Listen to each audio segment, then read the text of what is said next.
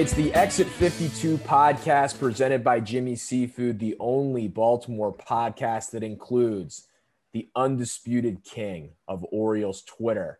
It's Banks, RDT, and myself, Taylor Smythe, back for another episode. And what a better time to be crowned the king of Orioles Twitter, RDT, than heading in to opening day. The Birds are back Thursday in Boston. It might rain. We might actually not get an Orioles game, but there's going to be baseball played this week in Boston and New York, and then back in Baltimore. RDT, as we said, you have the crown. You rip through the competition. You're the UCLA of the Orioles, you know, whatever that contest was that crowned you the king. What do you have to say? Those are back. This is your show. This is your team. It's all of our team, but you know, just break down for us. Break down the field. It's a great sign with baseball being back. It's just like, because again, like I feel like baseball kind of March Madness kind of tips that off, but like you get that run where it's like March Madness, baseball, the Masters, you go right into that 4th of July, or that not 4th of July, the May, the April rolls through with baseball, and then we're in such a great time for like sports, and baseball being like right in the middle of a great tournament too, by the way. Like obviously we didn't get it last year, but the tournament's been great this year. We didn't get a real opening day last year. So just having that back is awesome. And again, it's kind of a tease that the Orioles start on the road for 2 series, and yeah, they may not play. You may, by the time you're listening to this, the game may already be canceled, but I think Friday's pretty good. So you're going to get a game Friday. You're going to get Saturday. So even if we do have an off day tomorrow, what's one more day to wait? We got a bunch of games tomorrow anyways too. So even if the Orioles aren't playing, I could sit down and I'll watch the Yankees get their dicks kicked in. I'll watch, the Nats hopefully put up an egg or two. But I mean, baseball being back is just the best. And even if there aren't high expectations for the Orioles, it's still baseball, and it'll be good to get out there to the yard eventually. And again, just to watch our guys. It's going to be a hell of a lot of baseball on. Just like you said, it's going to be awesome to just have that onslaught. It's coming on, like you said, just at the right time when we're coming off this college basketball high where it's just every night. This right now as we're recording feels like the first night in a while where there's just nothingness. We're just kind of bored to death. I mean, NBC Sports Network had on a team on an 18-game losing streak tonight against another team that's been falling apart at the seams, the Flyers. So there's nothing to watch on TV tonight, and tomorrow we're just going to get this beautiful gift of all this baseball. And it might not be the Orioles tomorrow. It might be, but for a lot of people here in this city, and I'm not going to bash anybody who has this type of mentality, but the season really starts when the Orioles are back at the yard. And so although only a quarter of the people can possibly be there next Thursday, I think when that really comes back and you get the vibe and the buzz around the yard and people are excited about it, I think that's when people will really dive into Orioles baseball. Yeah, it's exciting just to get them back and have baseball sort of as like a consistent thing throughout the next, months and months and months. We've kind of dabbled around previewing this team for, I feel like, weeks now since the Ravens season ended. We've kind of jumped in and out of analyzing the roster. For you guys, I'll have you guys pick one guy. I'll pick one as well. Who are you most excited to see? I know that's a very, general question, but who are you, when they step up to the plate or get on the mound over the next week or so, you're like, that's the guy I kind of want to see on this roster as we start. You want to pick a minor league guy, fine. But Eric, who's kind of your guy that you just kind of want to see get out there? I mean, for me, it's got to be Ryan Mountcastle. Like I'm legitimately, I have some like legit expectations for Mountcastle. I think he has grown man power. Like we've seen it, and that's been his story since he came into the organization 6 years ago. Like the guy he had a major league ready bat. They couldn't find a spot for him. Now they found, a spot where he's not terrible, but he's not going to win you a gold glove. But I mean, some of the home runs we saw him hit last year, and like the people I know that work in Norfolk, like when he was there, I mean, it's hard to hit home runs there. They said they were retrieving balls out of places these people who work in the stadium have never been before. They were like, we've never been up here. We've never had to get a ball over here. He's a legitimate candidate for AL Rookie of the Year. I think he's going to put on a show this year. I'm very excited for him. Still, I mean, he's still a kid. He's still growing. Like, he reminds me, he has that body frame of Machado when Manny was doing his 50 doubles, and we're saying, you know, wait till these doubles turn into, you know, home runs, and he puts some meat on his shoulders, and you know, he bulks up. Like, I feel like that's what we're going to get out of Mountcastle. Like, I don't think 30 home runs is out of the question. I mean, he's going to play, and he's going to play a lot. So I'm super excited for him. Definitely a guy that I'm keeping an eye on. I have to keep my eye on, and I'm very excited, boys and girls, for Chris Davis, my guy, Chris Davis, coming in here. You know, he's on the back half of this contract, and, you know, you pay a premium for these large contracts where you get a lot of production on the front end, and then things start to go a little south towards the end. You see it with Albert Pujols. Just a little south. We're seeing it here from Chris Davis, where maybe the performance is starting to teeter off a little bit, where, you know, people are starting to whisper a little bit. I'm excited to see if he comes out here and, you know, you really can't even say this without a smile on your face. Yeah, you can't. Yeah, you can't even get through the whole shtick. Well, you ruined the shtick when you pointed out that I'm trying not to smile too much. You're absolutely chuckling right now. I'm chuckling now because you called me out on it. Is this an April Fool's thing, or? Oh, don't do that. Don't. I have a go off king, and you're just leaking oil on it right now. No, the real answer is Trey Mancini. You got to be excited to see Trey Mancini back out there. If the Red Sox fans don't give him an ovation tomorrow, I will be disgusted. And my opinion of such a sparkling clean fan base will be ruined. So yeah, you couldn't even say that without smiling and laughing. I could. I think they will give him an ovation. I think they will too. Smart enough fan base. You know, obviously a controversial fan base at times, but they know their baseball pretty well. I think there will be at least an elevated level of cheering for Trey when he debuts out there. Yeah, I think so. Yeah. For me, this is a little bit of a potential train wreck pick as well to combine off your Chris Davis, your seriousness there. I mean, it's going to be weird to watch Matt Harvey pitch for the Orioles, considering everything that's happened with him, you know, being such a shooting star with the Mets at one point, and then essentially almost being out of baseball within the last, 12 to 18 months. Now he starts as the number 2 starter on a Major League Baseball team, and by all accounts has recovered some of the form from before. I mean, who knows what this is going to look like? I think we've covered this many times that, this is one the Orioles hope goes well for 2 months, and they'd probably dump him to somebody else. But I think it will just be fascinating to see a guy try to revive his career. I think it's a very interesting story outside of, oh my gosh, what's going to happen with Matt Harvey from, gawking at a perspective. This is a guy that mentally, I'm sure you come off of just being so incredible at one point and having, you look at 10 years into your future and you think, oh, I'm going to do all these things. And then, you're with you're with the Royals last year, you're with the Orioles now. I mean, it's got to be a very interesting sort of career path for the guy. And I respect him for sticking with it. And I'm going to respect him when he goes out there and pitches for a team that has essentially no expectations to do anything. As a guy that's just trying to recover and get his career back in order. I think it's gonna be fascinating to watch for as long as it goes and however it ends. I think it's gonna be very interesting. A lot of crash and burn potential for sure. Yeah. I mean, and also the potential for, you go 3 starts in and he's pitched pretty well, and it's sort of an uplifting story too. I think there's also that potential. I don't know how much in the middle there is to those two things. But I think as far as it goes, it's going to be pretty interesting. I'm with you on the, I don't know how much in the middle. I think he's either going to be, like you said, good. I think he's going to be serviceable, or I think he's going to be terrible. And it's like, all right, we got to cut bait with this guy ASAP. And like you said, there's a lot of bust potential. And I'm reading the scouting report from our buddy Clem. He says it comes fast and furious with him. So when he goes, he's going to go quick, but I still give him credit just because he flat out said that he came to the Orioles because of their analytic department and the stuff that they've seen and all that. And 2 years ago, that would have been insane to even mutter those words. But here we are. We got Matt Harvey on the bump for the second game. He was a big nightclub guy in New York City. Where do you think he's gonna be hanging out around here? That's what I'm saying. So like I went on a Yankees podcast this week and was talking about it. And I said, New York, it's real spread out. You can go places and maybe not be seen, maybe be seen if you want.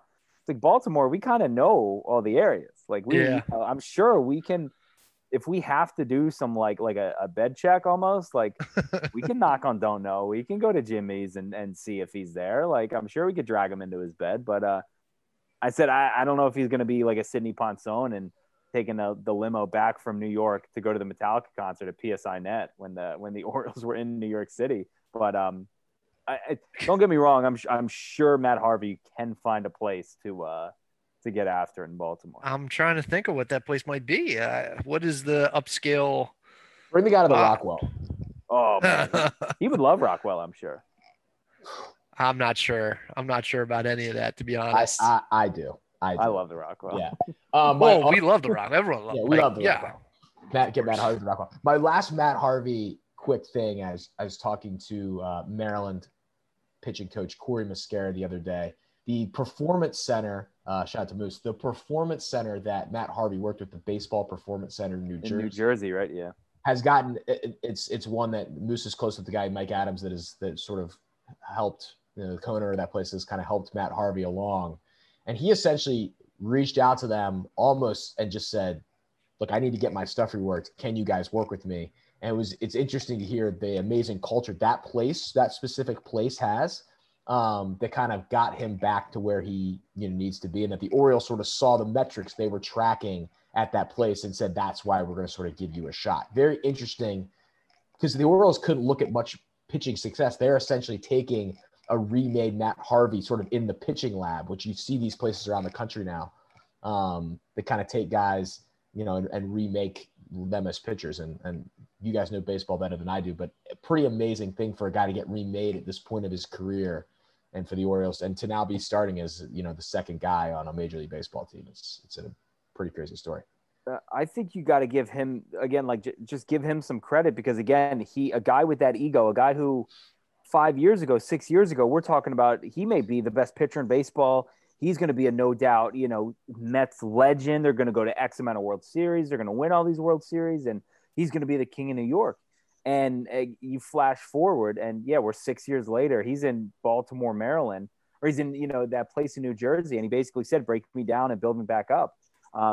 It's got to do a lot to your ego. Again, after his stops in Kansas City and in LA, like he was terrible. I think he had an ERA over 11 last year. And for him to go, I think he recognizes that this is a last chance. And like, if he can't cut it with the Orioles, then after not cutting it with the Royals and stuff like that, I think he knows he's definitely got the different mindset than he had back when he was in New York and running around chasing tail up there.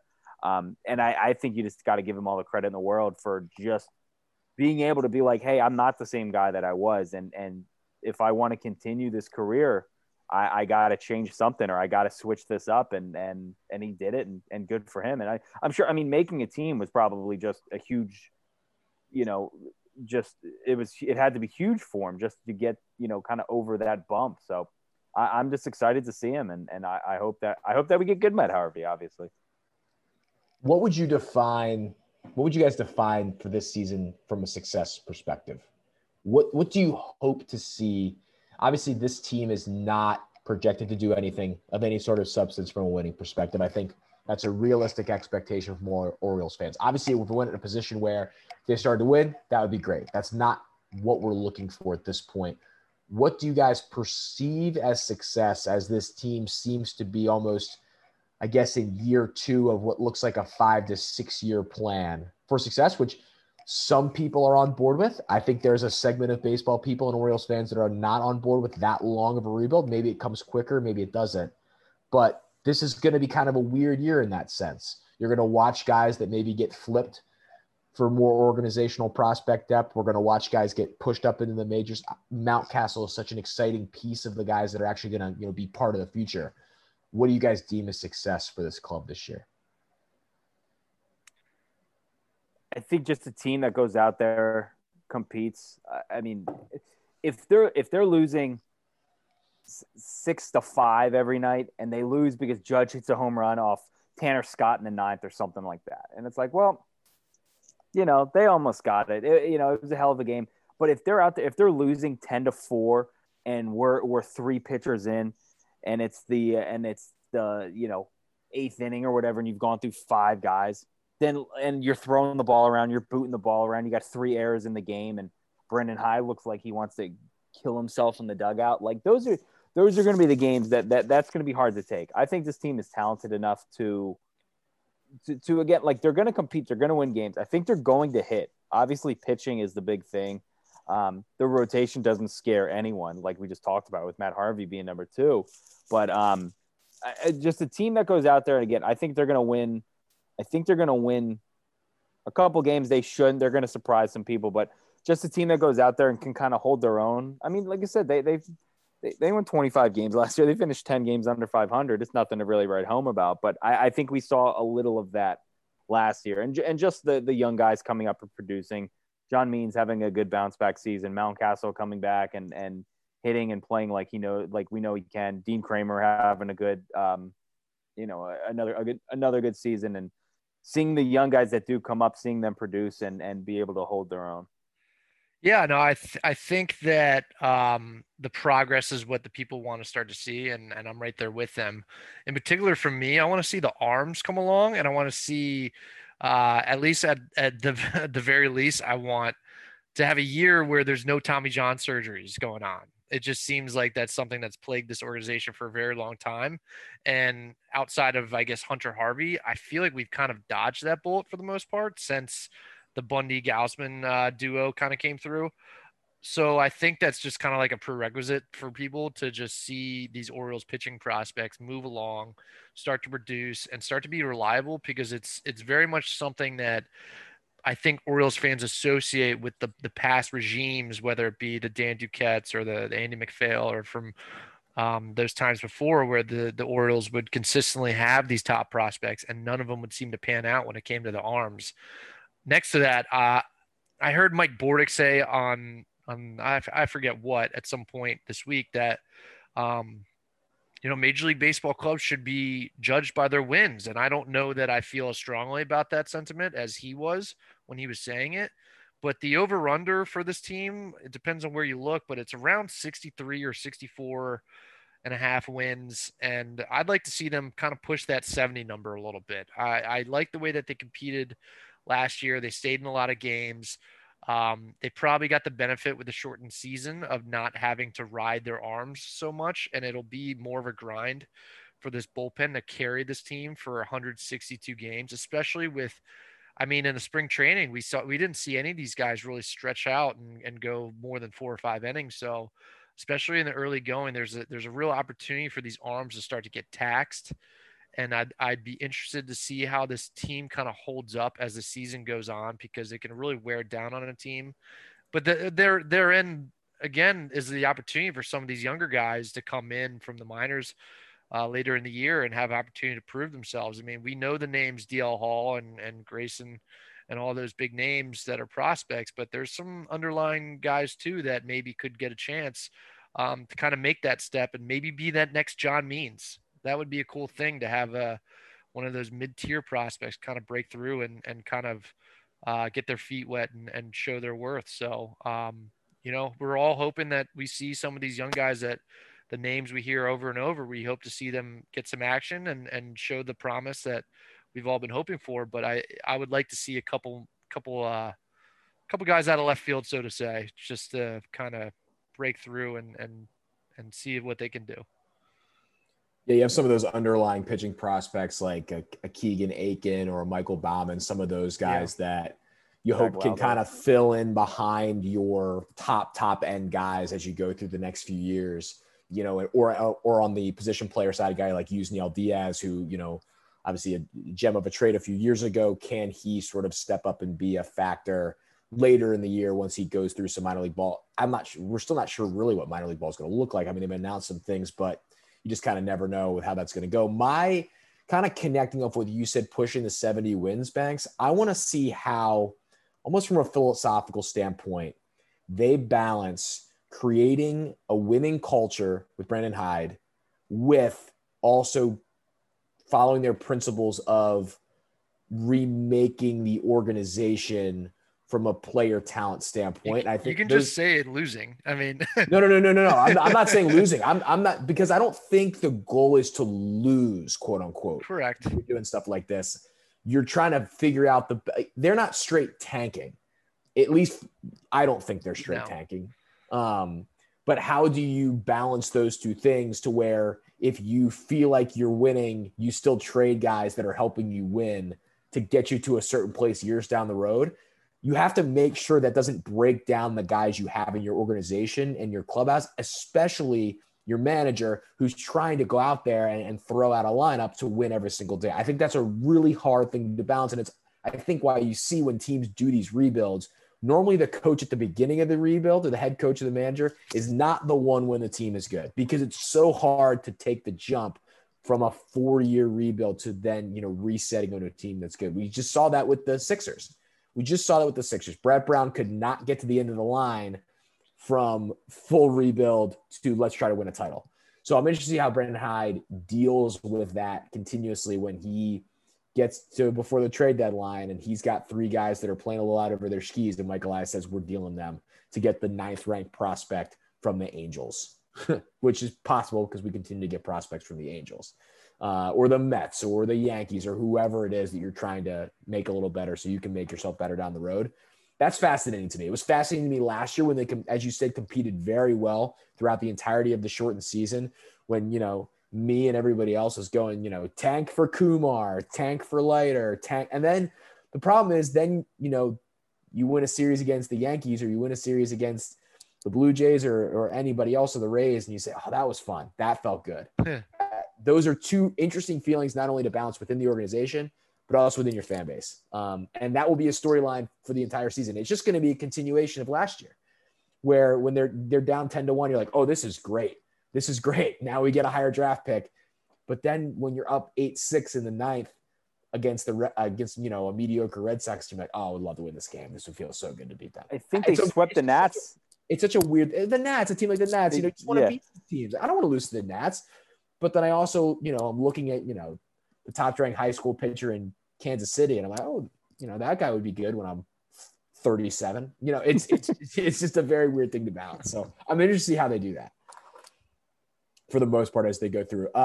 What is the weather report tomorrow, RDT? Do you have a breaking weather report for us? So we're actually going to play any baseball tomorrow. I have boots on the ground in Boston from someone with the team, and their weather report was parents are in New England says it might be bad in the morning and then gets better. I hope so. There you have it. And I'm going to do a little weather.com check right now for Boston. All week I had seen that it's not looking good. Yeah, we had the weather today that's obviously getting up there. 2:10 Eastern time would be first pitch for Mr. Means and the Orioles. Nathan 1:10 on Saturday, 1:10 on Sunday. Matt Harvey, Bruce Zimmerman. But then again, so like I was having a conversation today with a buddy who was like the Orioles rotation is the worst in baseball. And I sent him a link. Have you guys seen the Red Sox pitchers? It's not good. It's not good. All right. Here you go. Pete Abraham tweeted out hashtag Red Sox rotation. Eovaldi, TBA, Richards, Pivetta, Perez. I mean, yeah. Call me a homer if you want. Give me the Orioles. Like I said, the Orioles may sweep this series. Like it says TBA is going to be some guy, Hulk, Houck. I mean, Garrett Richards, Nick Pivetta, Martin Perez. I mean, I'm not shivering in my boots right now. So here we go. Tomorrow's forecast for Boston. Thursday, April 1st. We got rain all morning, it looks like. Like 40, 50. That's their rotation. My guy Mike Schwarn can't get in there. That's tough seeing.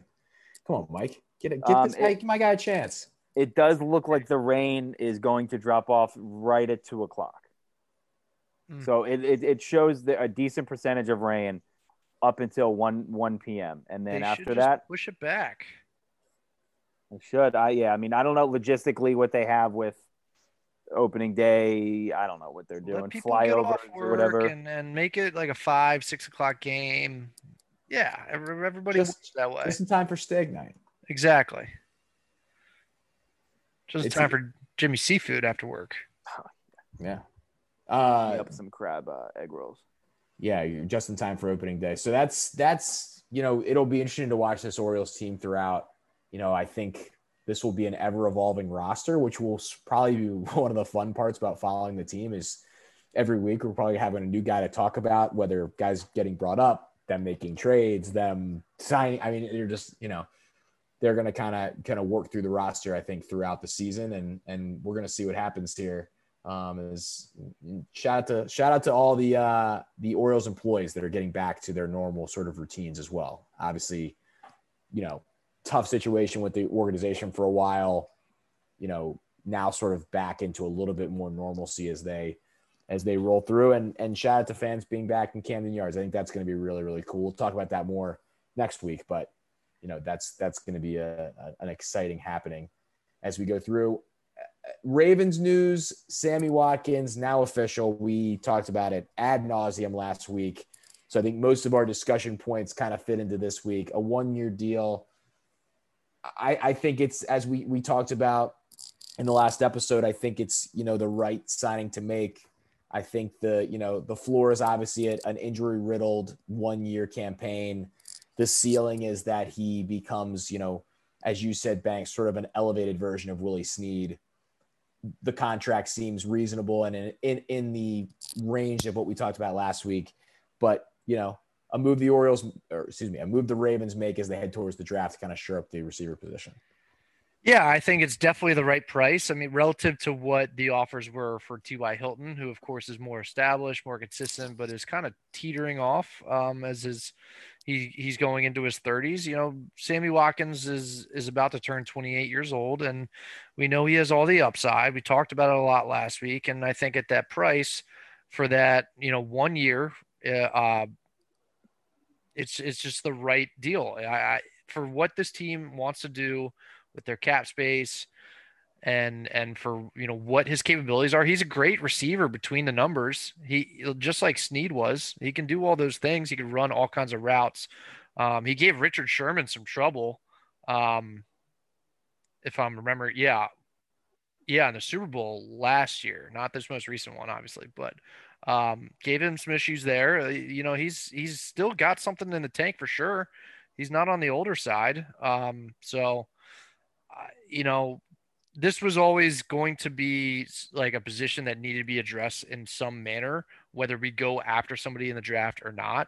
So this was the opportunity to do that. And we can't move the draft up. We can't completely address the receiver position the way that we probably had planned to, because of reasons I said last week. We're always going to go for the more cost-effective manner, which is the draft. We can't move that up any sooner. So all this frantic waiting and impatience from the fan base, there was nothing they could do other than do pretty much what they just did. Galladay was never going to come here, and we were never going to pay him what he was going to get. It just wasn't an option. So Sammy Watkins, 1 year, $5 million. I like the signing. I can't sit here and say I love the signing. It's not going to change us all that much, but it's a position that we need to do something about, and we've done it. So kudos to Eric DeCosta for getting something done here. They swung and missed on a couple of guys, but at the very least, I like that they didn't overpay for guys, and they kind of put their foot in the ground and stuck to their principle on what they're willing to pay a guy. And this is what the outcome was. Yeah, I think that now the sort of attention turns towards the draft, and the receiver smoke just continues with the Ravens. The two stories sort of in the last 24 to 48 hours, and you tweeted about Terrence Marshall from LSU, sort of a lot of smoke at the end of the first round, and Shannon Sharp brought up Antonio Brown again on Undisputed about some interest for the Ravens and him. Skip Bayless put out a tweet sort of teasing that. I'm sure that got Ravens fans thinking about the potential for AB. He is the lone free agent, I believe, that Tampa has not brought back yet. There's some talk of some Seattle interest in him as well. We shall see. Yeah, that was a screen grab that came across the internet, and it said Ravens reportedly interest in Antonio Brown, and literally nobody had reported that, but they were discussing it as if it had been a report. Well, Shannon Sharp sort of reported it. he said it almost like he had some information. His exact quote is, "I heard the Ravens are still in the market for Antonio Brown, but the thing is the price for him. If it wasn't for the price, guess where he'd already be, like all the rest of the guys that went back to the Tampa." So essentially saying that Antonio's price potentially prices out Tampa, and so he may have to go elsewhere. I'm going to say the same thing I said maybe earlier this season. It may have been before that, before we had even started this podcast, when people were starting to talk about the Antonio Brown thing. Antonio Brown has domestic violence incidents in his past. The Ravens have drawn a line in the sand after all the transgressions that happened. We don't have to get into all that, but they said, we are not going to be taking on players with those issues, period. And since that statement was made, they have not done that. And from what I have had communications with my usual people who I talk to that know things, that is the stance in which they are taking until they don't take that stance anymore. So until that stance changes, they're not interested in Antonio Brown. So I've done as much as I can to nip that in the bud, and I can't stop Shannon Sharp from saying what he's saying. But immediately cut Earl Thomas after a domestic dispute as well. I'm sorry. I immediately cut Earl Thomas after domestic. Well, his wasn't the domestic. That was a weird one. But it's still domestic incident. That's why I didn't say domestic violence. Domestic incident. They cut him for being an asshole to his teammates. But I'm saying that kind of broke a little bit. But yes. So, what I'm saying is they're definitely not, gonna like sit around and take a lot of. They are culture oriented. Yes. So, but the Antonio Brown smoke is continuing going to be there, and who knows? I think if you're on the Antonio Brown side, it's a convenient thing to put out there because it's a natural connection. A team that needs a wide receiver, a team that has your cousin on it. Try to do a little contract negotiating in the press. That's not out of the question. And it continues to be the same two teams though. It continues to be Seattle. Yeah. And I should also say, like, from a football standpoint, there probably is a fit. There's some things that make sense there. Of course, it's a fit. He's good, and the Ravens and the Ravens need receivers, and the Ravens and Steve Bisciotti and Eric DeCosta, they reserve the right to change that policy. But all signs point, and everything that I've heard is the policy. It would be a fascinating PR situation for them to try to walk that back on a guy that at this point is universally reviled by the league. They would have to do an extraordinary amount of due diligence. Yes. And probably the problem for them is he is such a loose cannon, at least from what we've seen. Maybe he has, gotten it back together, and that would be great for him. And, but you're just not sure what you're going to get from that guy on a day-to-day basis. The risk doesn't seem – he was good last year. He was good in an offense that had 400 weapons. But, yeah, it got brought – we have to talk about it. It got brought back up again. Terrence Marshall is awesome. He would be – I would love to have him. The draft stuff, will kind of become more into view as we move towards the draft, which is, under a month away now, which is just wild to me. What about we're starting to hit these things that happened during the pandemic, like the heavy version of the quarantine pandemic. We're obviously not out of the pandemic, but the NFL draft was just such a seminal moment in the middle of the early part of quarantine and things like that. Heading back towards it. What are your thoughts on Bernard Pollard, Baltimore's forgotten son? I saw working out again. That was, did you see the videos? They were. He looked like when you take like your overall 60 player in Madden 2004 and you do the SWAT ball drill, and they just like try to do those like jumping interception move, and they just can't catch it, or they just like, you can just tell that they just don't have it. You're like a second too late, and like everything's kind of delayed. And it was like rookie DeJuan Landry when you could be improving your Ed Reed, but you're just kind of mixing the ricochet shot at DeJuan Landry. He was good Raven, but you get what I'm saying. Like, you're just trying to beef up your player down on the roster, and he just like isn't that great at the swap ball drill when you could just be crushing it with Ed Reed. Who's your favorite Ed Reed strong safety partner? Probably Will Demps. Yeah, he's an early one. I think a lot of people would say that. Who's the not Zibikowski? Well, Zibby is probably my favorite, but he was never really the starter. Who wasn't there? Boxer, people forget that. Jim Leonard. Jim Leonard. All right, Jim Leonard's my favorite. It is my favorite. But it's always shocking when you go back and you look at it. He only played 1 year with the Ravens. It felt like so much more. He was the 2008 season. He was the other safety and the punt returner. And I've never seen somebody go more north-south and pick up 12 yards on every single punt return. And just, he would never, I don't think he housed any, but he had a couple big ones that were like 30, 40, 50 yards. And those Steelers Ravens games where that one punt return was just really crucial to flipping the field position. It felt like he did that every other week, where he just would do like something like that. Went for a team in 2008 with a rookie quarterback that could not move the football very well. Jim Leonard was the most dependable punt returner I've ever seen. I got another name for you from that draft class, Haruki Nakamura. Okay, that's a good name. That is a good name. Yeah, he's a popular guy too. Ed Reed can make anybody look popular. Yeah, Ed Reed could have played with us next time. But it's funny because Pollard name dropped Harbaugh. He was like, he said that something about how he had talked to, or not talked to, but like was interested. Say would love to play for him again. Say would love to play for him again. Yeah, of course he would. Yeah, I would love to play for anybody that would, pay me. So would I, Bernard. 6-7 figures to play football. I mean, credit to him if he can come back. He must be down bad. Some of these Ravens secondaries, are just tremendous. 2010, Chris Carr, DeJuan Landry, Haruki Nakamura, Ed Reed, Fabian Washington, Corey Ivy, 2006. Darius Webb, Kerry Williams, Josh Wilson, Tom Zbikowski. Josh Wilson, Maryland Terrapins. Great. Damn good. Before that, Foxworth, Dominic Foxworth, ESPN's finest, Maryland's finest. Scholar. Also on that guy. On the Ravens.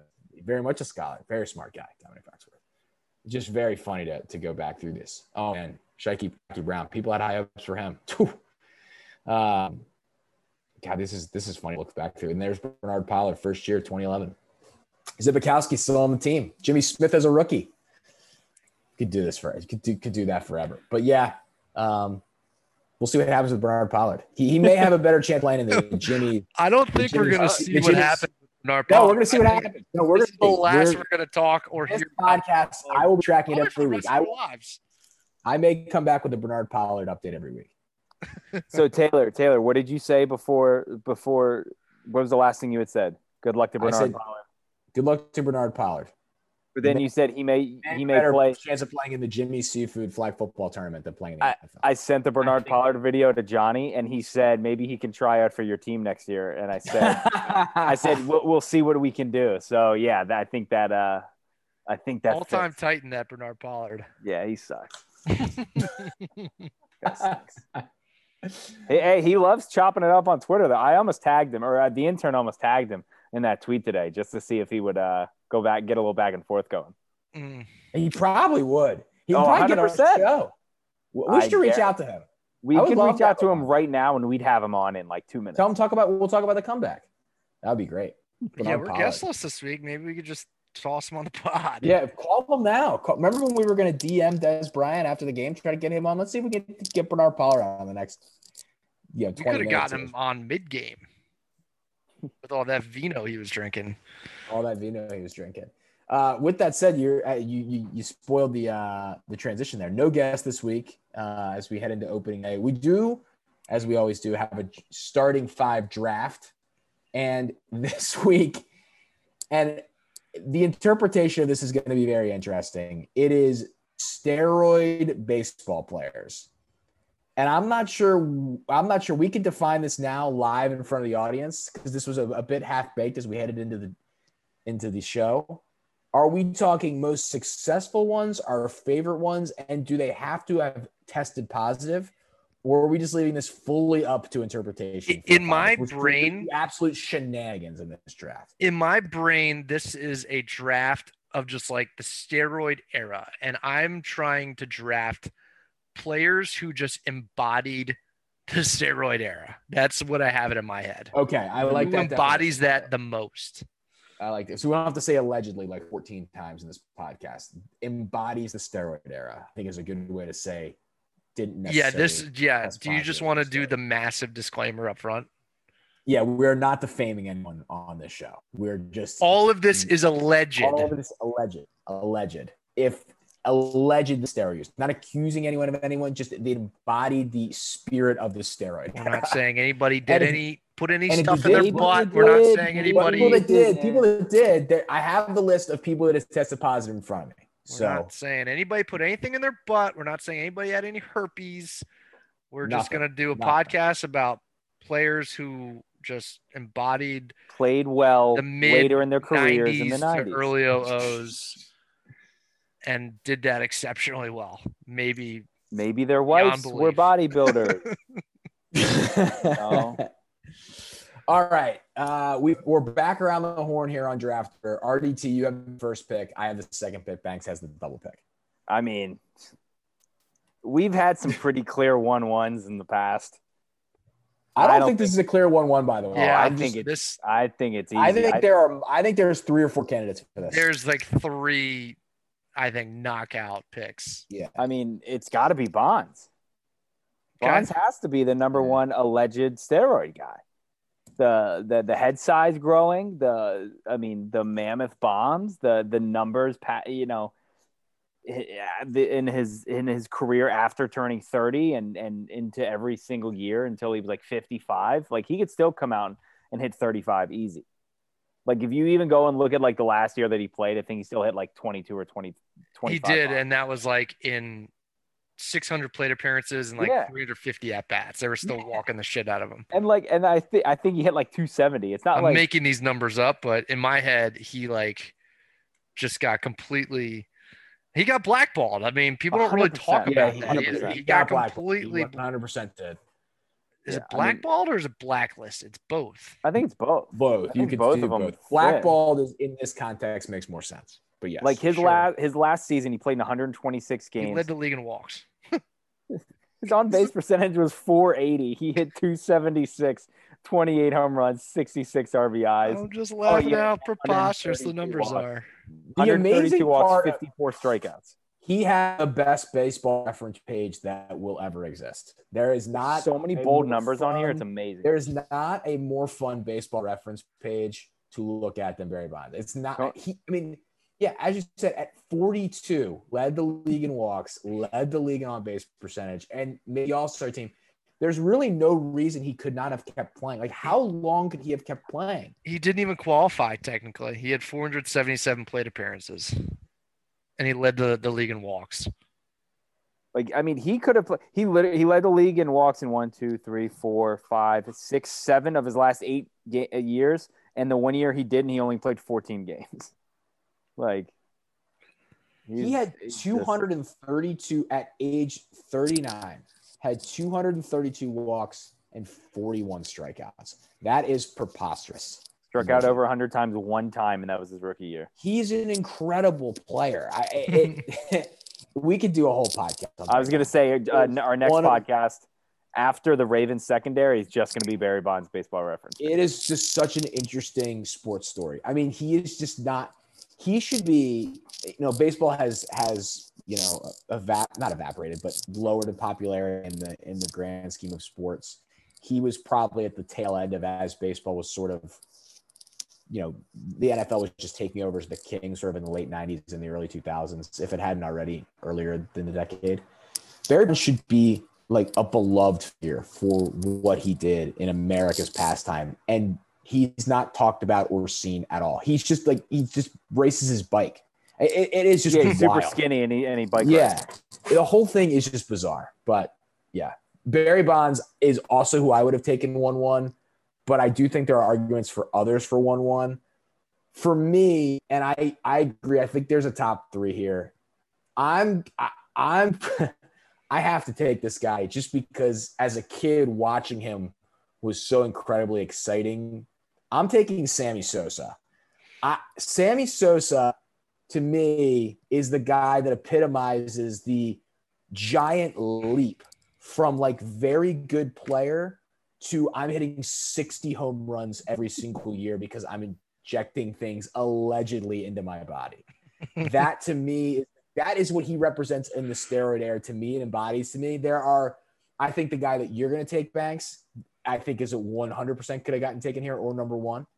Bonds obviously is a tremendous number one pick. I think Sosa is a fascinating aspect of this era, and a guy that to me is like he wasn't 6'3", to whatever. He was 6 foot and skinny, and then just started taking hops and hitting 65 dingers as like a 33-year-old. It's just he's a wild story to me. And then what's happened to him after has been bizarre. The stuff with the skin pigmentation, he played for the Orioles. I mean, it's just Sammy Sosa. I always think about Sammy Sosa when I think about that era of baseball.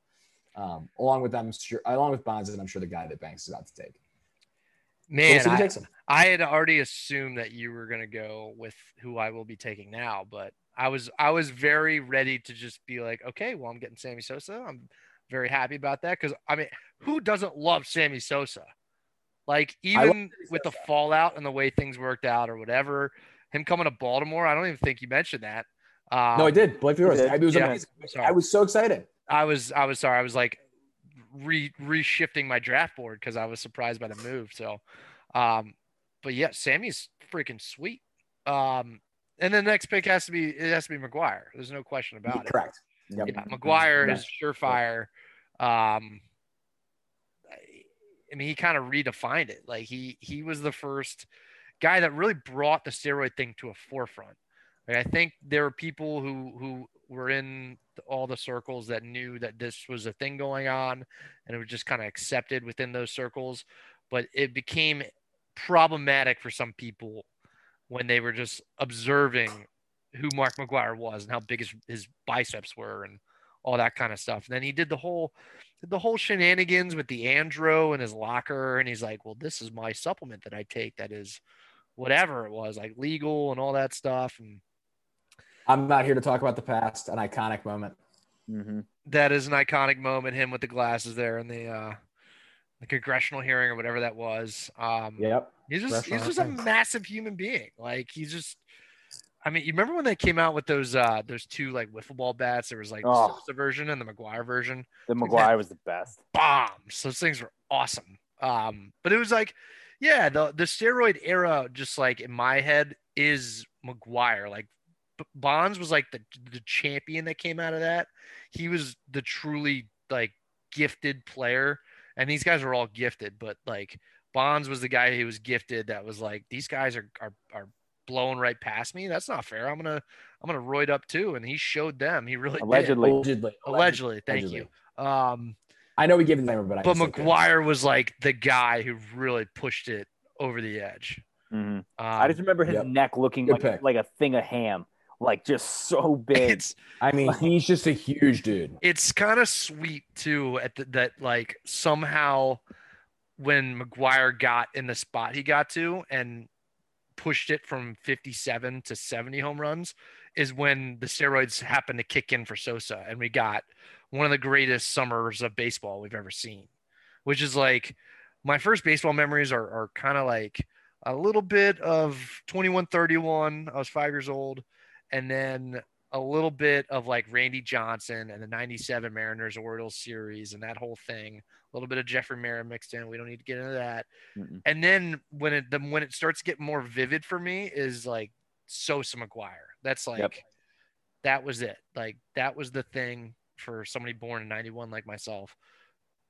And McGuire was the king of that. So anyways, that's my long Mark McGuire explanation. Also, by the way, beat a series of PGA Tour golfers at their skills challenge. They do a skills challenge every year, or at least they did back then.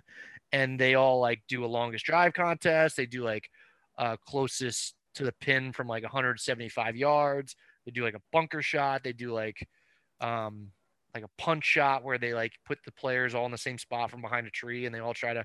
He beat the PGA Tour golfers at this. Like, he beat them at their own game. That's how good of a golfer he is. And if you go look up on YouTube him hitting golf balls, his golf swing is absolutely gorgeous. Looks perfect. So I believe it. Big Mac, heck of a golfer. The next pick is where it starts to get a little bit like you go some different directions. I think this is the next logical pick, though, and that's got to be A-Rod, allegedly, for having done some alleged steroids. and also having definitely done steroids because he said as much. And his story arc of just how he's perceived is one of the more incredible story arcs that I think I've ever seen from an athlete. Where like we are 4 for 4. We are 4 for 4 with really incredible career transformations. It is right. It's not just the career transformation for him. I mean, he was number one. Oh no, and but like public perception, public like, eye. Well, right. How they went in and out of stars. McGuire's never really recovered. Bonds, not so much either. But there's a good sect of baseball fans that like appreciate the shit out of what Barry Bonds is. People want Barry Bonds back in baseball. Like they do. McGuire got his chance, and I don't think he's still a hitting coach. I know he was for 3 the Dodgers. He was doing that for a good handful of years. And but anyways, A-Rod with him, I mean, another guy stupid talented, came in the league super young and did some special stuff, probably well before he ever touched the stuff, and then getting that monster contract and doing the whole kissing himself in the mirror thing, like he's just really an unbelievable character. And then just everybody hating him, and then him getting caught, and then he kind of like, what did he do? Do it again and get caught again and apologize on what?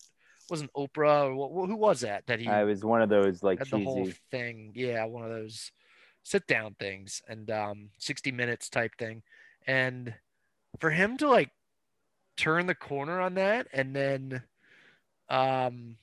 doing like the Shark Tank and doing the media stuff, and I mean, he turned it around with Dan Katz. Like, it's unbelievable.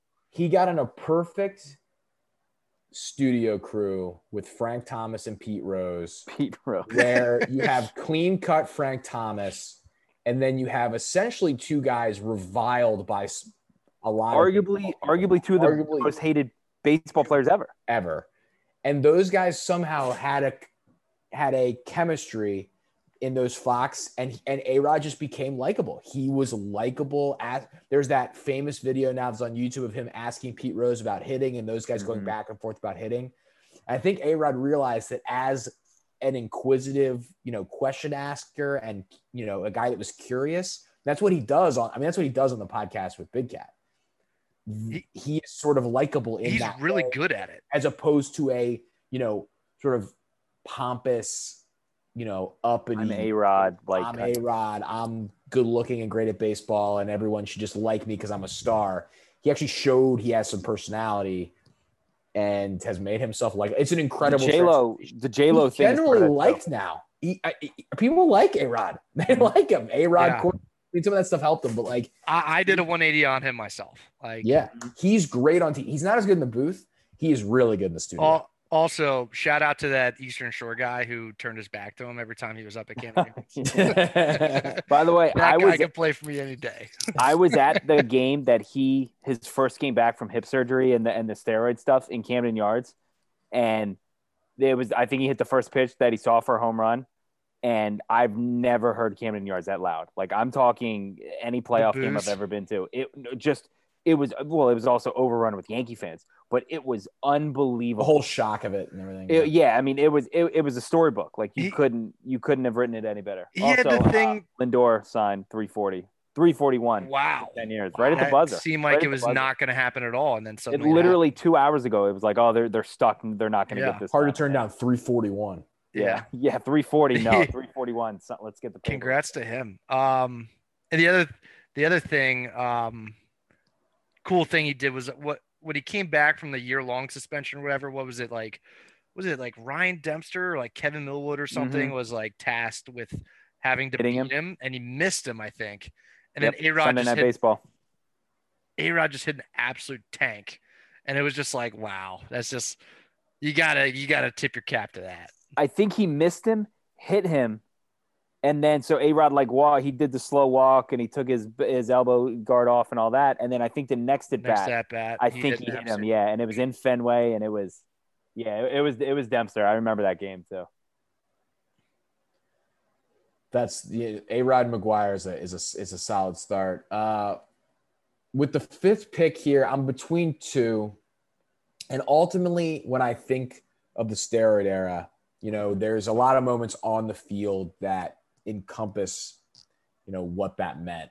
I think that the most notable off-field moment in the history of the steroid era is I did not take steroids, period. And that's why Rafael Palmeiro goes with the 5th pick.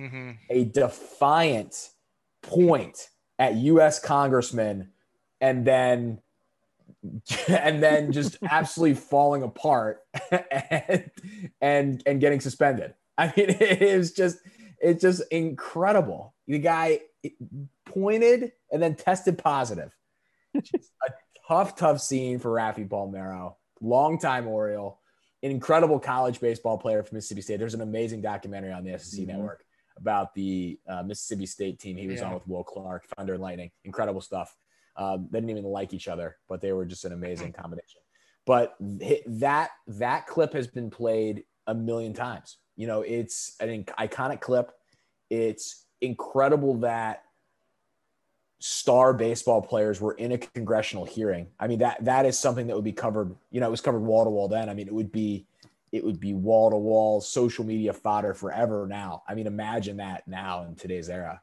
And Palmeiro was a great player who was clearly enhanced by steroids.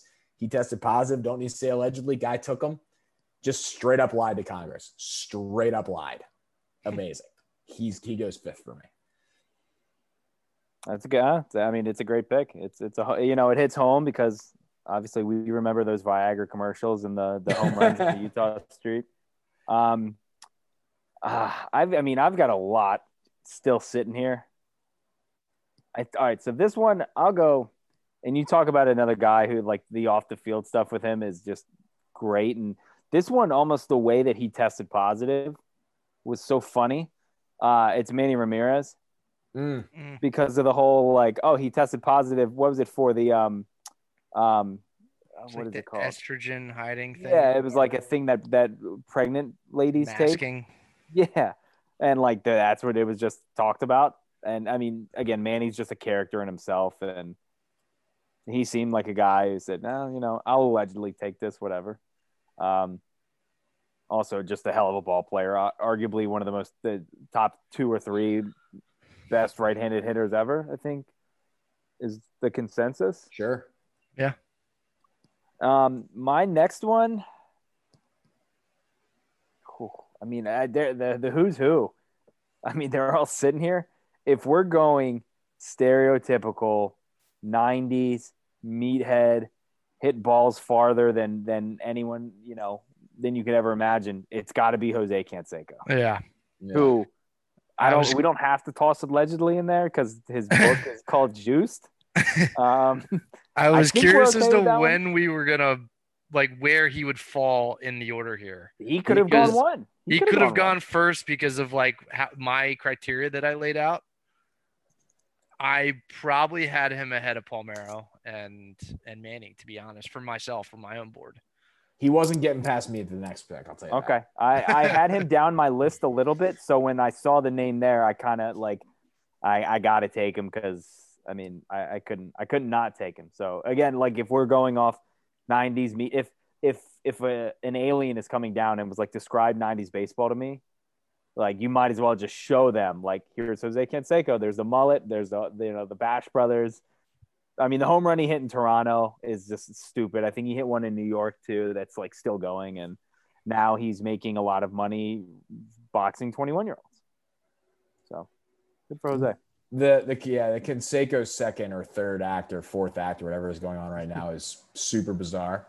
Talk about a guy not beloved. Yeah, I mean, he couldn't be less beloved at this point.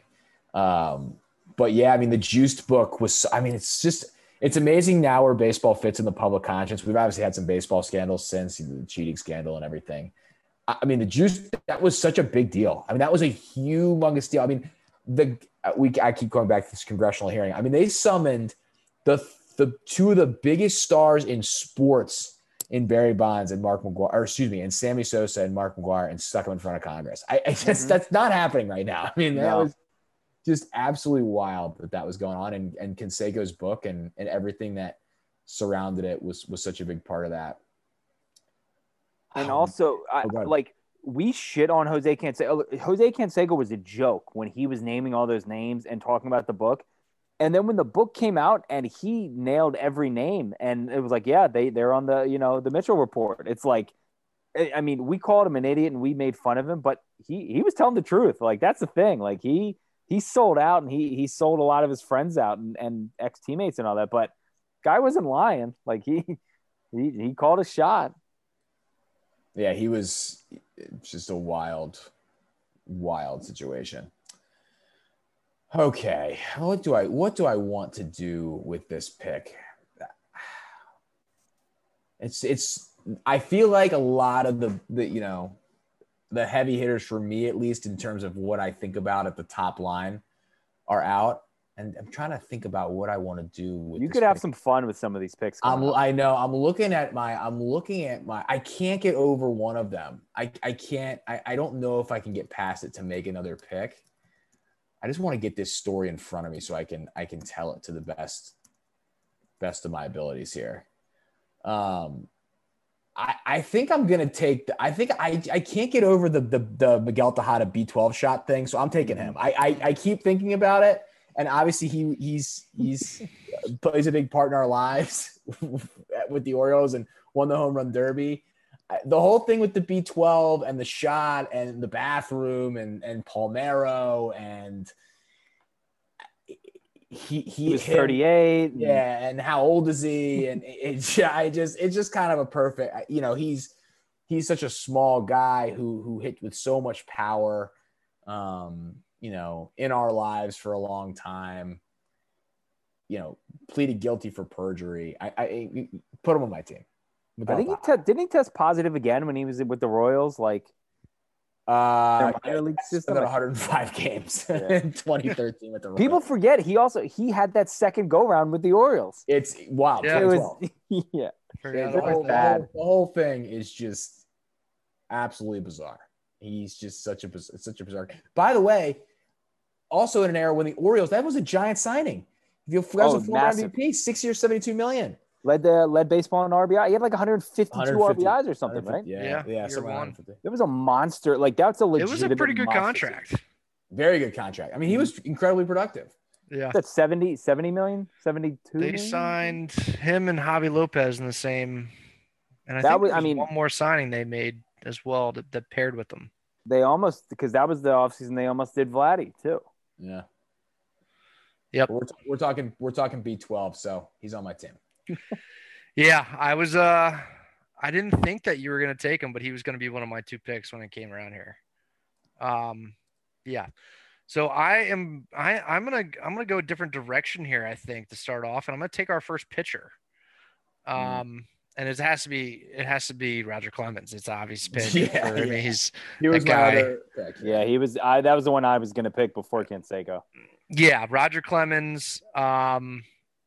He's just like embodies the pitching version of Barry Bonds, where it made no sense that he was getting better and better at age 38, then 39, then 40, and it was like, what the hell's going on here? And yeah, I mean, he's the Rocket, and he's, not to steal a nickname from another pitcher, but he was a fucking unit, and he always was.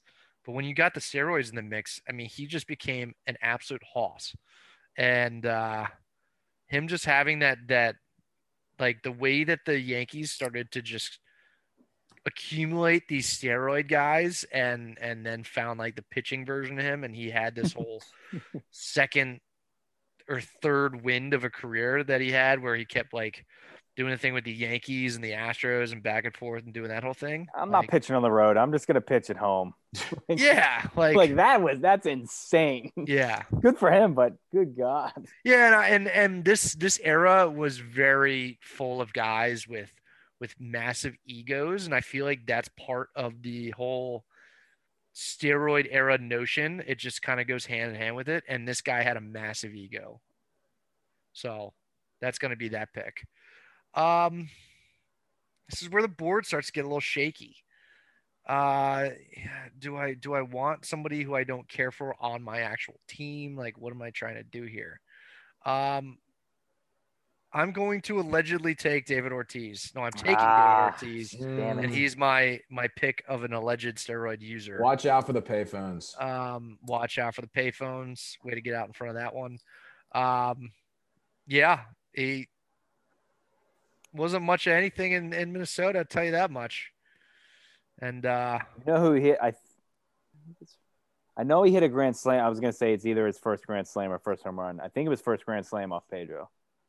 Which is kind of cool.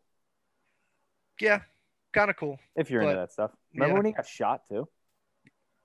I literally forgot all about that. People forget I that. had also forgot about that. That one. Yeah. That was a weird day on Twitter. That was a very weird one. That was a weird one. When was that? It was summer 2019. Okay. I was trying to think of like how much. Yeah, he kind of like, I guess he recovered and he made like a couple public appearances, and then like this whole pandemic thing just showed up and everybody forgot about all the news stories that had kind of been recent up until that point. So David Ortiz. Good pick. That's a good pick. That's a very, very good pick. I'm also going to take a pitcher here, and once again, really doesn't have anything to do with these just seminal moments live in my mind from the extended steroid era. The worst of the apologies, Andy Pettitte. One of the worst of public apologies in the history of sports. Sounded like an absolute jabroni in every single way and got rightly destroyed for it in every publication in America. Pathetic. Just pathetic. He was pathetic. He was a pathetic figure. And he joins my team as just an absolute joke from an apology perspective. Shows just awful. Just awful. And clearly did steroids. So he's even worse. He can't even apologize for doing the thing that he did wrong. Now, unless you want to get into a philosophical discussion, should we just let them take any drugs? We can do that after the draft. But yeah, Andy Pettitte. Awful apology.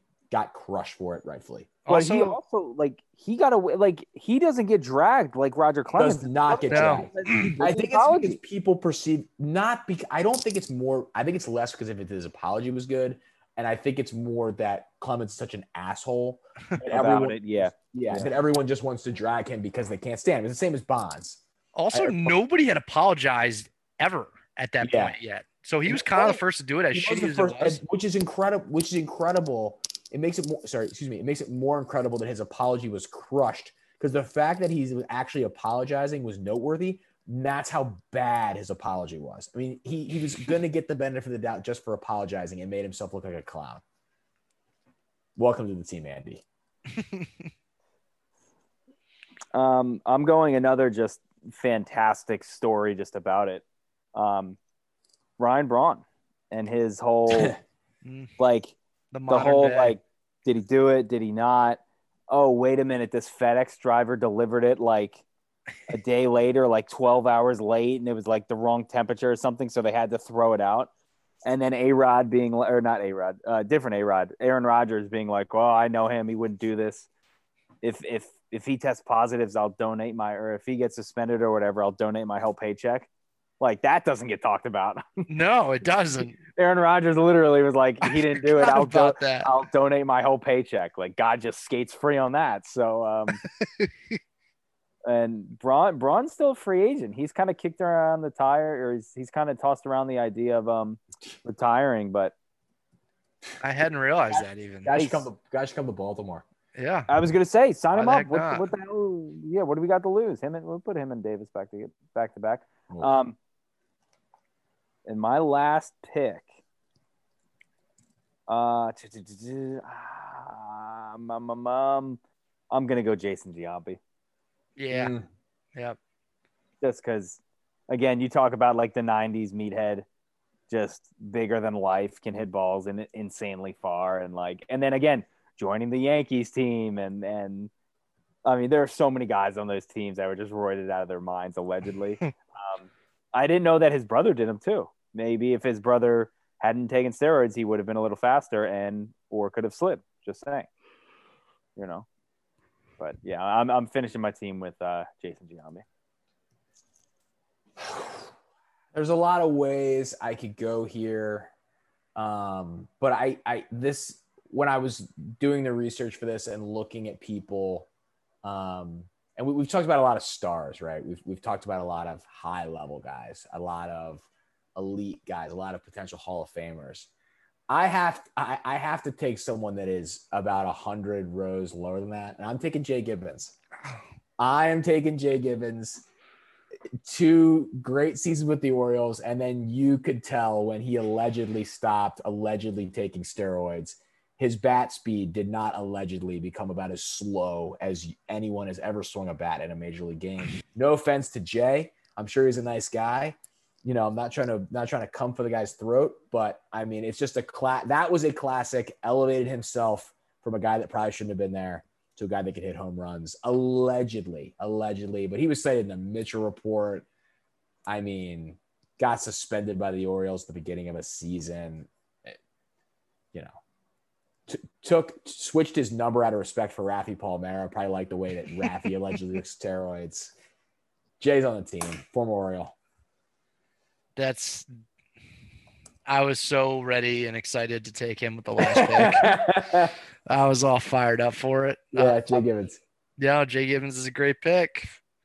Really bringing home there with the Baltimore pick there. Tim Tebow's buddy. Tim Tebow's buddy. National championship game or SEC championship game? National championship.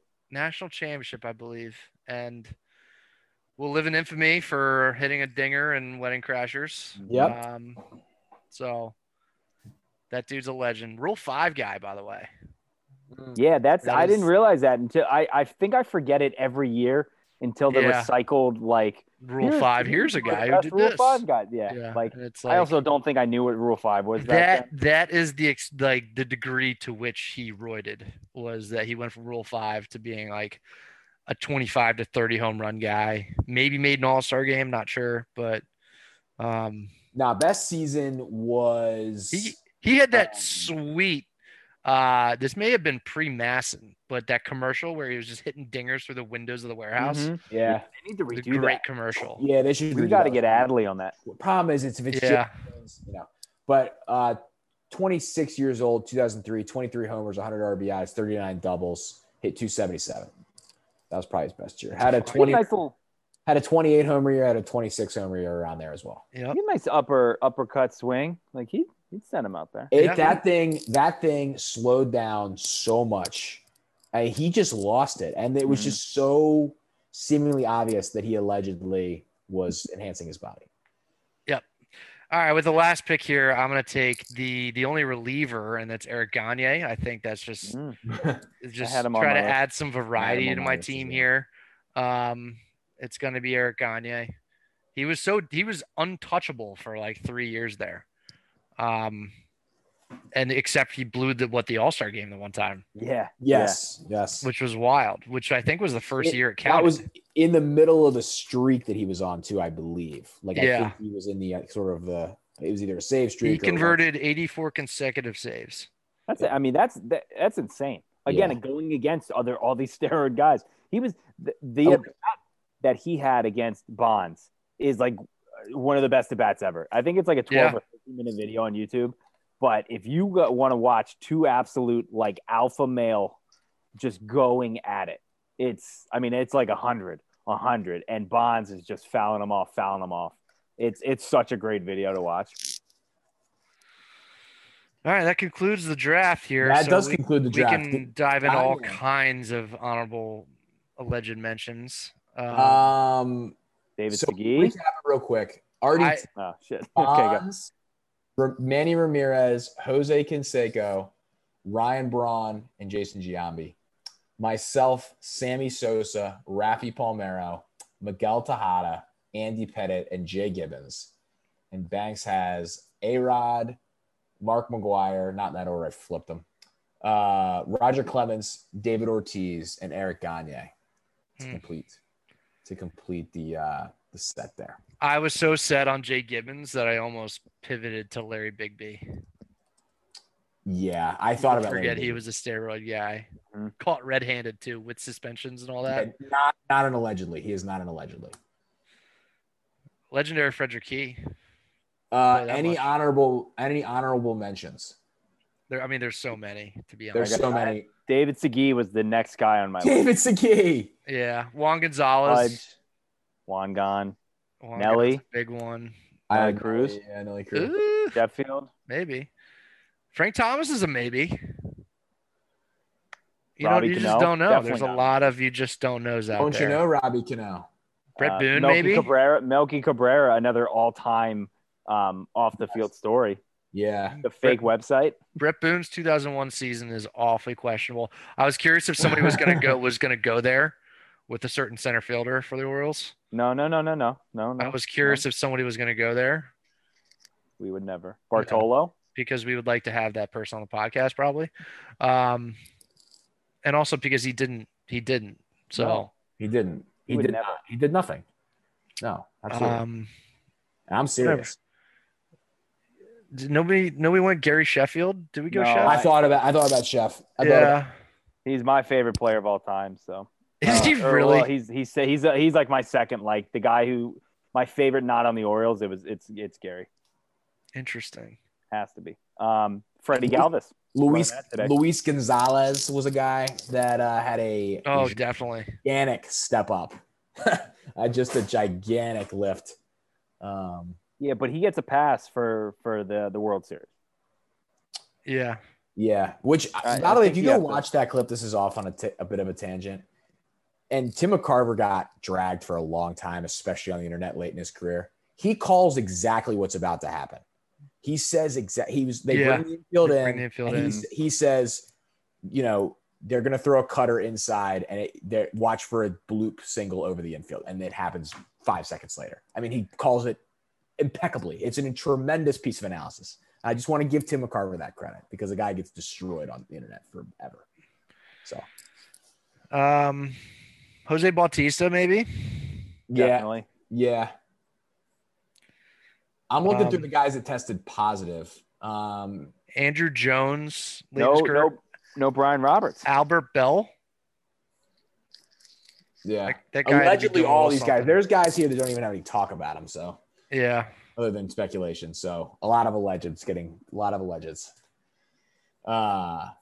In terms of tested positive guys, there's just some funny ones that are on here on this list. Like Freddie Galvis was the one that I like. Frankie Montas is on here. Marlon Byrd, D. Gordon, Gordon. Are you kidding me?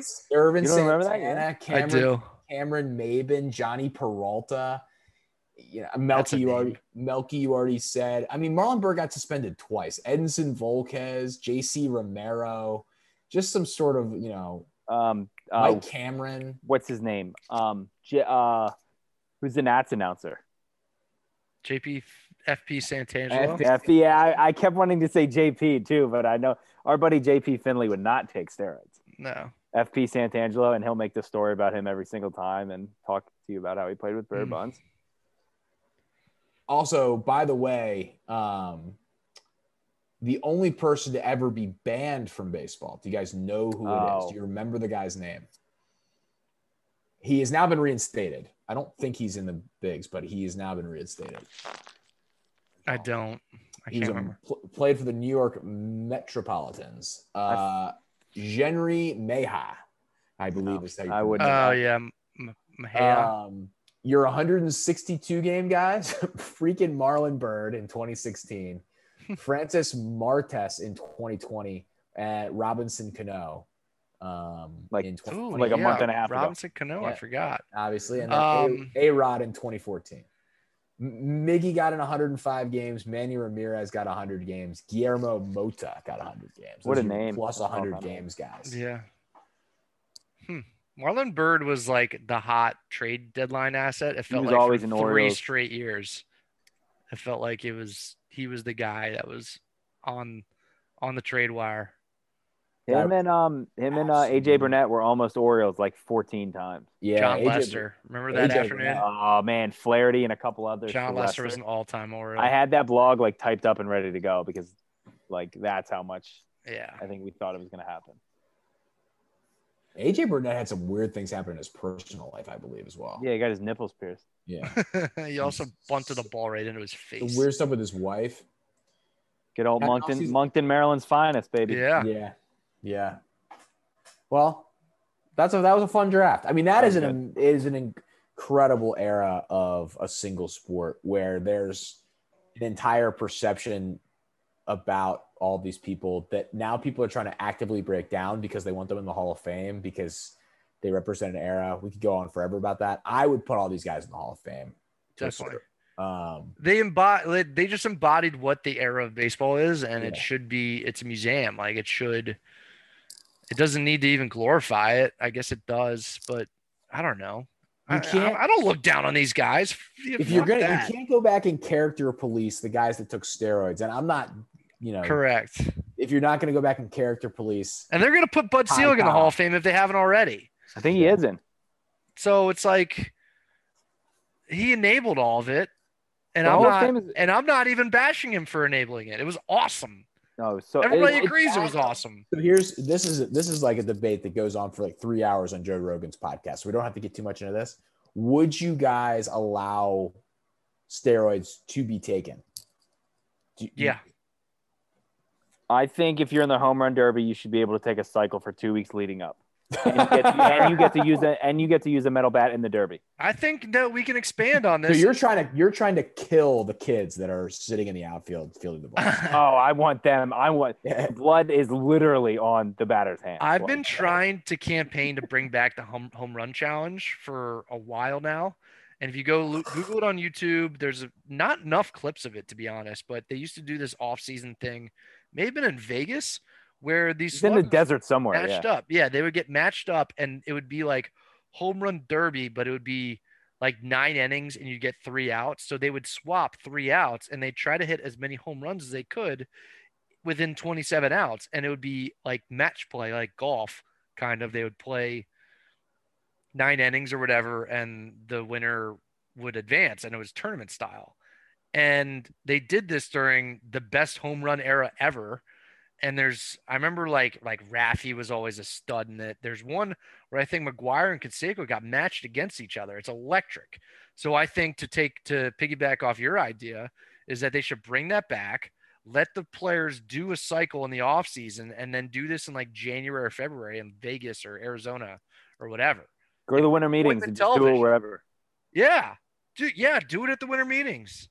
People would sign up in a heartbeat and watch that. I would love that. God, Scott Boras would be sitting there with his huge binders. We're already moving on to another topic we could do 3 hours on, which is baseball sucking at marketing themselves. Yeah, we've talked about this before on the podcast a little bit. And by the way, they brought back the exact same marketing campaign. I was saying this the other day. Let the kids play. Let the kids play. Look, we're just out here having fun. Everyone's having fun. Look at Fernando Tatis. He's having fun. Mike Trout's having no fun. But everybody else having tons of fun. We're smiling. We're bat flipping. We're throwing the bats into the stands. We're mic'd up. We're having up. Which is great. And I think it's great for baseball. It's just amazing that they go back to a different iteration of we've got young players every single year with a different set of guys. Not a different set of guys. It's a lot of the same guys. There's just like 1 or 2 new guys every year. There's just 1 or 2 new guys. This year it's Tatis. This year, put Tatis on the game. Tatis. And I love Tatis. I mean, he is awesome. But it is funny that they're just desperately trying to stay relevant among the younger generation. It's tough. You got 40,000 people watching TikTok drama. It's tough to get them to watch baseball tomorrow, probably.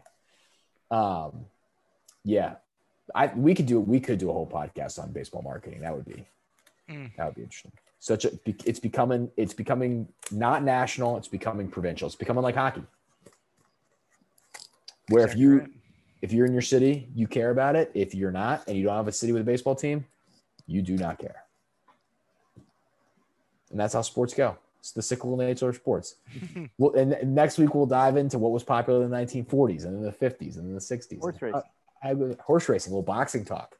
Did a little horse racing. Did a little afternoon at Ocean Downs this past weekend. There you go. Yeah. There you go. Horse racing it's coming back. We're about a month away from the Derby. Florida Derby was this past week, so Yeah. We'll get to Derby talk definitely when that comes around. Definitely Preakness talk. For sure. Yeah. Maryland person of the week. Who wants to take it first? I could take it. Take it. Stopwatches are my Maryland man of the week. Pro days are afoot, to say the least. People just posting 40 times left and right. scouting reports, this, that, and the other. People making rash judgments off of kids just throwing footballs or just running in a straight line. It's just it's such a show, and people get so worked up and just so lost in the sauce about how it translates to being a good football player. And I just stand at the back and I just laugh sometimes and I just observe. Like, I don't know. There's some people who are really into it, and I have a strong appreciation for those people. I just can't be one of those people. I just can't do it, where I just get super ingrained into somebody's shuttle time and their hand size and all this stuff. But I find it all entertaining to watch from, I wouldn't say from a distance, but from nearby. Good pick. Yeah, we had at the office yesterday. We had the Ohio State Pro Day on BTN, and there was just an eruption from the announcers when Justin Fields made the Zach Wilson throw that was getting a lot of run. Yeah. To sort of like run back to your opposite and kind of throw back across your body 60 yards to a guy wearing shorts. And they were like, oh, Justin Fields is proving all the doubters wrong. It's today's Pro Day. He's moving on mock drafts. I'm like, great. I mean, he ran an incredible 40. He did. I love it. It was an incredible throw. And all these highlights are all incredible. The Zach Wilson throw was unbelievable. Breaking news: these guys are great athletes. Yes. Like, but our buddy Jake Bass presented an awesome point that I think about every single year as these things go on. Who the fuck cares about how any of these guys do anything in shorts? Like, you don't play the game in shorts, so why don't they do their drills? Do this, 7 that, on and the 7. other? 7 on 7. Why don't they do them in pads? Why don't they do them in whatever environment in which you actually do that? Because this is an entertainment product. This Correct. is a dog and pony That is the answer. It's the combine. The combine's the underwear Olympics. What is absolutely incredible is that the NFL has created things that are 1,000% boring and made them exciting. Pro Day is, I've been at 2 Maryland Pro Days in person. What a flex.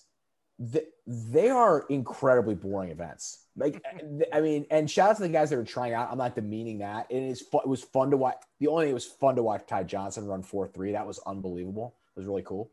But for the majority of it, like watching guys do reps on the bench, I mean, you know, but everyone was locked into the Alabama, Ohio. I mean, it was wall to wall. Lewis Riddick's live on First Take from the Pro Day. It's just unbelievable. The NFL is just a sports marketing podcast here. Yeah. Scraping the bottom of the barrel, they are. Yeah. You want to go? Take it, Taylor. Oh, okay. I'll take it. I mean, I'll give it to somebody. I'll probably give this to 16 times already. Taylor Swift, new song from the vault. I mean, you know, we're back to country. You know, anything I get, you know, she's the constant of my pandemic. We get new songs seemingly every month. And, you know, she's going to get it when she releases new songs. She's going to get this award from me. So is that a she's going to, never mind. No. Yeah. But you know, a clip was going back around was not going to be after Russell Westbrook's insane game the other night, him singing, was it Bad Blood? He has a video where he's like lip syncing the song in the car. And after his ridiculous game the other night, someone was like retweeting it, and they were like, last week when she announced that she was releasing the song, I literally after getting very excited, I said, well, that's Maryland Man of the Week, Person of the Week. I don't need to think about this again. But I do have some honorable mentions, but RDT, I'll let you go first. I rewatched Dave this last week. Yeah. From when it came out, they timed it perfectly last year with the quarantine. It's just such a goddamn funny show. Lil Dicky, Dave Bird. It's just it's some of the best TV writing you'll ever see. I've never cringed and like flipped over onto the couch face down more times than I've watched than when I watch that show. It is, again, I mean, just a year later, it's still just as good as when it first came out. It's so good. So shout out. Yeah, I watched that for the first time maybe 2-3 months ago, and it was worth it. Like there was a lot of buzz about it, and I just was like, let I it simmer. need to figure out a time to like actually commit to doing this, and I did it, and it was awesome. Dave was awesome. In terms of the 2 shows that came out like over the last year, like Ted Lasso by a nose, but Dave is really good too. Yeah, and like I can't get into TV shows. Like I cannot sit down every week at this time and watch this show, and I was doing that with Dave. Like it's just so good. The writing on that show is amazing. And the writing is really good.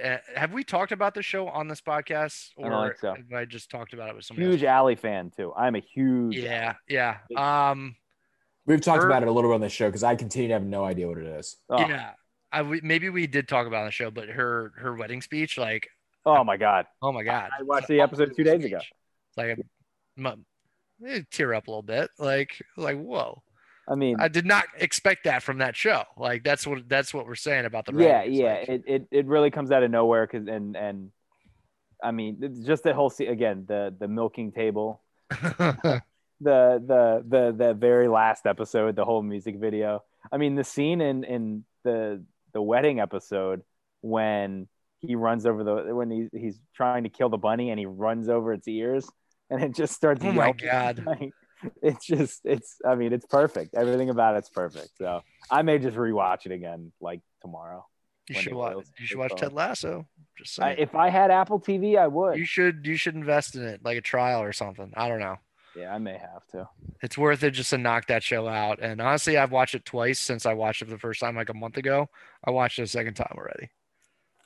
I'll find a way. On my flight to the Players and back, I watched the entire thing. I will find a way. We on to the honorable mentions here. Honorable mention to the Today Show for having an exclusive interview with Trey Mancini. Yeah, what a get by really them. Great job by them to get an interview that nobody else out there was able to get, even though many people tried. We tried. No, I'll jokes. I'm not actually being petty. Story. Great story for everyone. Go back and listen to our episode with Trey Mancini, and which kind of just segues into me throwing Trey Mancini another honorable mention for getting back out there tomorrow or the next day when he gets his thing. So, do I keep going with more honorable mentions because I have? Yeah, let them roll. Let them all out there. 2 friends for following me on Twitter. And then my last one is Scoop. There it is. Did you get an exclusive with 2 friends on when the new Big Booty's coming out? No, but I'm working on it. Or you that you have to break that from the podcast, Twitter. I would love to have them on. Well, that's also true. We would love to have them on. Open invite. The thing is, if I earn their trust in order for them to tell me when the next Big Booty mix is, I can't. That's not the way sources work, Eric. Huh? The intern, if he wants to break it.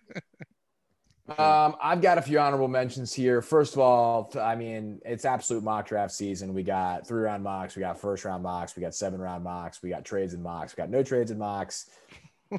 We have the Dan Patrick show on in our office every morning. Guy just talks about mocks the entire show, despite the fact there's like 40 other sports going on. Mock drafts. The UCLA Bruins. Thank you. That was nice of them. That was very, very nice. That is as petty as Taylor gets.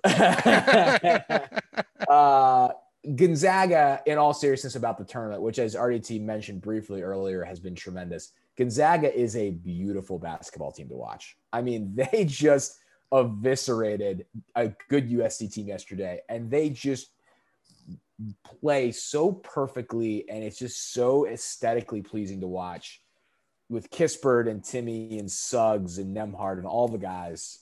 Just a really, really fun team. And I hope they win the whole thing. I think they are the best team. They have, gone through a COVID pause, got through it. They're just a beautiful basketball team. I hope they play Baylor. I think that would be an awesome, awesome, awesome final. And I think Gonzaga would come out on top eventually.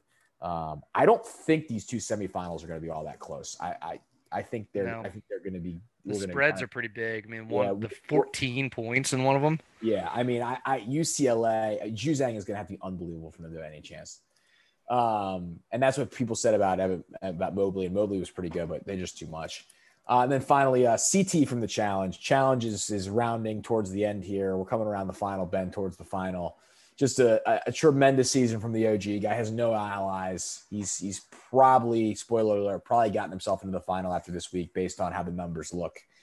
I've talked about this show a little bit on this podcast, but one of my favorite shows. And shout out to the OG CT. Challenge All-Stars on Paramount Plus. I'm just giving them free promotion. Starts tomorrow, so I'm excited for that as well. RDT, any honorable mentions? I'm just gonna really quick. I'm gonna go right off the cuff and give it to the Orioles social media team for this tweet. They tweeted out at midnight, and it's exhibit with an Oriole head, the Oriole bird head on him, and then baseballs. And it's like, oh, I heard you like baseball, so we put baseball in your. It's like the opening to what's it called? Pimp My Ride, and it's fantastic. It's really good. So, yeah, that's it. Happy opening day. Happy opening day. Excited for it. Banks, you teased a go off king at the beginning of the show. Do you want to deliver that to the listeners now? Oh, it's just April Fool's tomorrow. Or it's now today. Now that it's 12:04 a.m. Here's an idea. Don't. Just don't. Just don't do it. Retweet. Russell Street Report is going to put out some shitty trade like that. The Ravens traded Orlando Brown Jr. for a box of crabs or something stupid like that. Like, you just know it's coming. And I don't mean to disrespect Russell Street Report and what those guys do, but it's every single year. It's the same thing. When we were in college, the Diamondback would always do it, and it was very rarely funny. It was it's just cringeworthy all the time. And I've got as many people do, our high beams on alert for Michael Strahan to get that gap back in his teeth. Oh, that's the fakest one of all time. Yeah. Just don't. You got your antennas up for that one, huh? Yeah. Just I don't have like a long coherent rant here, which is what Go Off King is supposed to be. My rant is just stop it. Don't do it. Check the Twitter accounts before you retweet and just move along with your day. Be on high alert for everybody out there. And also don't. If you're thinking about it, rule number 1, don't. Rule number 2, refer back to rule number 1. What you should be doing tomorrow, April 1st, celebrate Maryland's 2002 national title. It's the anniversary. Go back and watch the highlights. There you go. Of a game that was terrible, but a great moment. It was pretty crummy game. Thank God for Butler and UConn, because seriously, because they took over. That game was so bad. What I think the thing that is I've never really been the most fooled I've ever gotten by April Fools is when PTI did an incredible one during the Steph Curry run where they said that they had to replay the final 2 minutes and that Steph Curry would get a chance, to go to the Final Four. I think they were in the Elite Eight at that point. I took absolute hook, line, and sinker. Got excited for like 2 minutes, yelled to my parents, and then was like, well, I'm an idiot. I think the thing that has gotten like April Fools off the map here is the world is so ridiculous and everyone hears every ridiculous thing that things are just not as funny. Like funny April Fools things are not as funny because we see so many ridiculous things on a daily basis. Twitter is April Fools. Because everything is a story. So it's just hard to break through the clutter with something that's really clever and good. Social presences for corporations and stuff have become so uniform to some degree where it's like, hey, you got to be a little funny or a little personable. And it just becomes this like manual that everybody follows in terms of how to do things. And there's creativity like within those barriers, but doing the April Fool's joke is just like, it's so contrived and played out and it just stinks. So just don't. There you have it. Agree. Yeah. And let's focus on opening day as well tomorrow. I think that's the story. Eyes on the prize, boys. Eyes on the prize. Baseball is back. It's back in Baltimore. It's back around the country. We'll be back talking about opening day at the Yard next week. I can't wait. I can't wait for that little buzz to be back as we continue to push through to normalcy here. That's enough for this week's edition of the Exit 52 podcast. Make sure to follow us on all of our social media channels at Exit52 Podcast on Twitter and Instagram. There will be no April Fool's content coming from either of those, nor will there be any coming from at Barstool Banks. Maybe. Oh, my God. That would be a disaster. That would be a disaster. Talk to the intern, RDT. That's your guy. I would like to disassociate myself with this narrative. And you can follow Barstool Banks for straight facts only on his Twitter tomorrow. You can follow Eric. I mean, who knows after that little, who knows what that's going to be. You can follow him at EDITTI22 on Twitter. Once again, thanks to our sponsor, Jimmy Seafood, and we will see you next time on the Exit 52 podcast.